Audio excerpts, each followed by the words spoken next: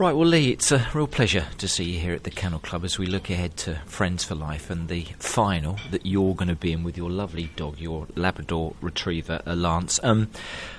Nerves kicked in yet? Are you aware of what you put yourself in for? No, it hasn't really sunk in, really. I'm quite calm and don't really...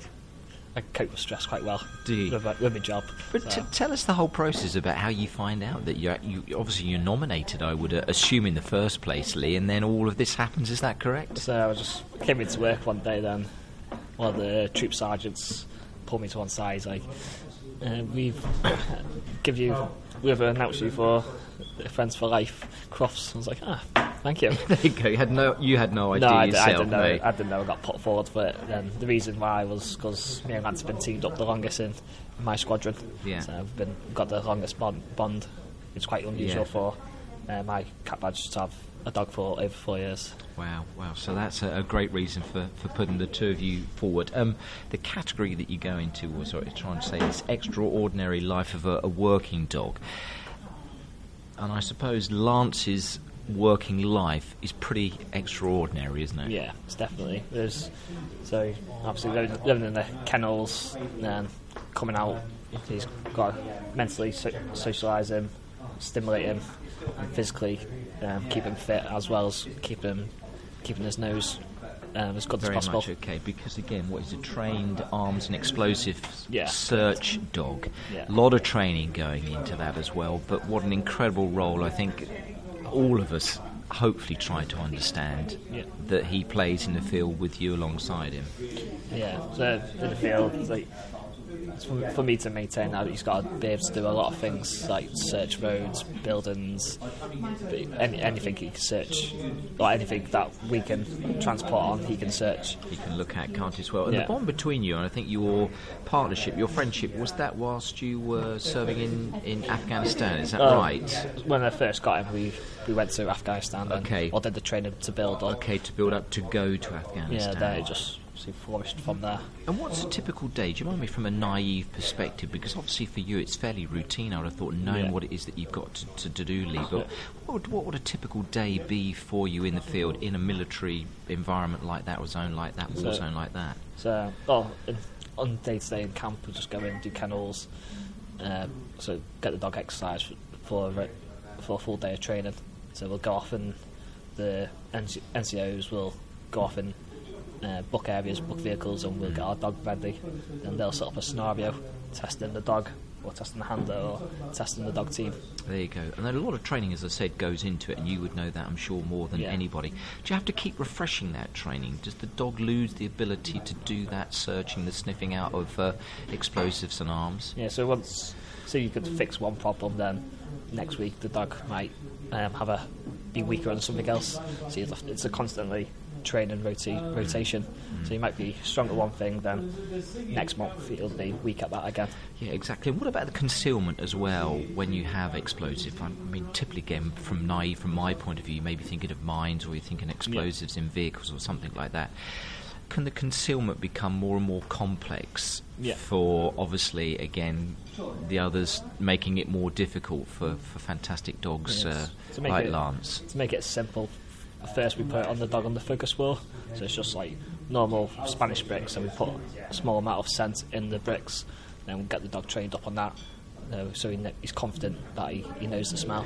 Then a more experienced dog, we can put it up to like 1.5 metres at height, or in an air-conditioned room where the smell of the explosive or weapons is floating around the building. Yeah. Your career takes you around the world, obviously, and again, I think from different zones. I think from Afghanistan you went to Cyprus. Was there an issue there then that maybe Lance wasn't going to come with you, and you had to fight to make sure that he could come along? Yeah, so that's why I came back from Afghan early, because my brother got injured at home. He's in the military police, so I came home because I wasn't able to go back out because of the stress I had. So Lance stayed out in Afghanistan. He got re-teamed with a different handler. So he stayed out there. Then I got posted to Cyprus. Well, I was getting posted to Cyprus. Then I asked, can I take my dog with me? Yeah. Because I've been teamed up with him for over a year at that point. Then my last sergeant major, he was like, no, because of how good Lance was. He was doing his job so well, I believe, Yeah. wasn't he, in Afghanistan, that they just didn't want to lose him, basically. Yes. So I was like, you split up a really good dog team and try to like big myself up with the dog. And he's like, no.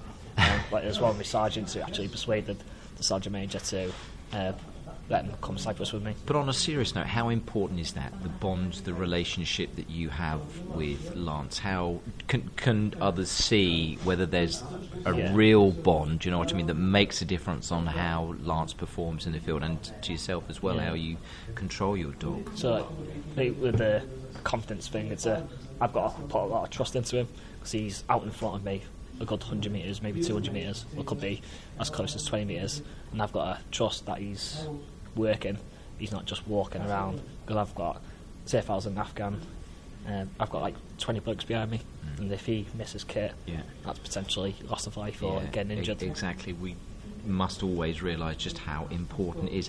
And technology, I'm hoping you'll tell us, can't replace there's nothing something like Lance. There's nothing that can beat the dogs. The smell and No, it's incredible, isn't it? You Yeah. know, I think the other stories that you'll hear here today, how dogs are able to detect medical issues that humans might have, but it's just the way that they respond, the way that they seem to know what it is that you're asking them to do. And I know that sometimes go through training, but they do have this inbuilt thing which is great to not quite understand, I think, isn't it? Yeah, they just see, as they're trained to find something, and they just want that tennis ball or Kong.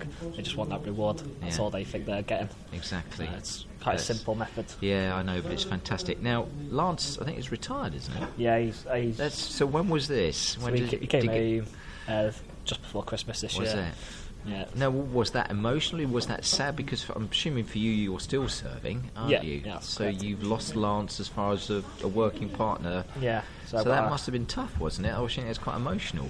Yeah. So, because I've worked with him so long, I was a bit unsure. Like, I was excited to get a new dog, but as well as getting a new dog, I've got to start from scratch and build that bond up and put all that time and effort to get the dog as good as that, or better, hopefully. When I rehomed him, He didn't hear that, by the way. No. No, exactly. But the great thing is that you didn't have to give him back like an old used car. He's with you at home, isn't he? yeah, I had me letter ready for him for about over 2 years ago. So as soon as he came up for retirement, I got him straight away.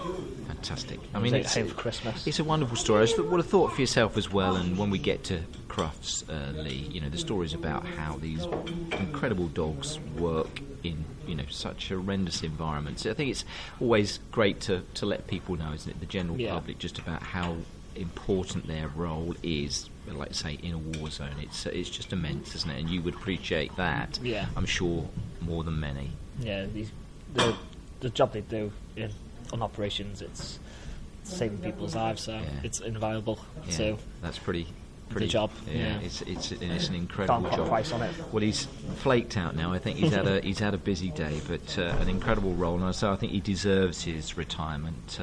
You know, a very, very special dog, obviously, to you as well, Lee.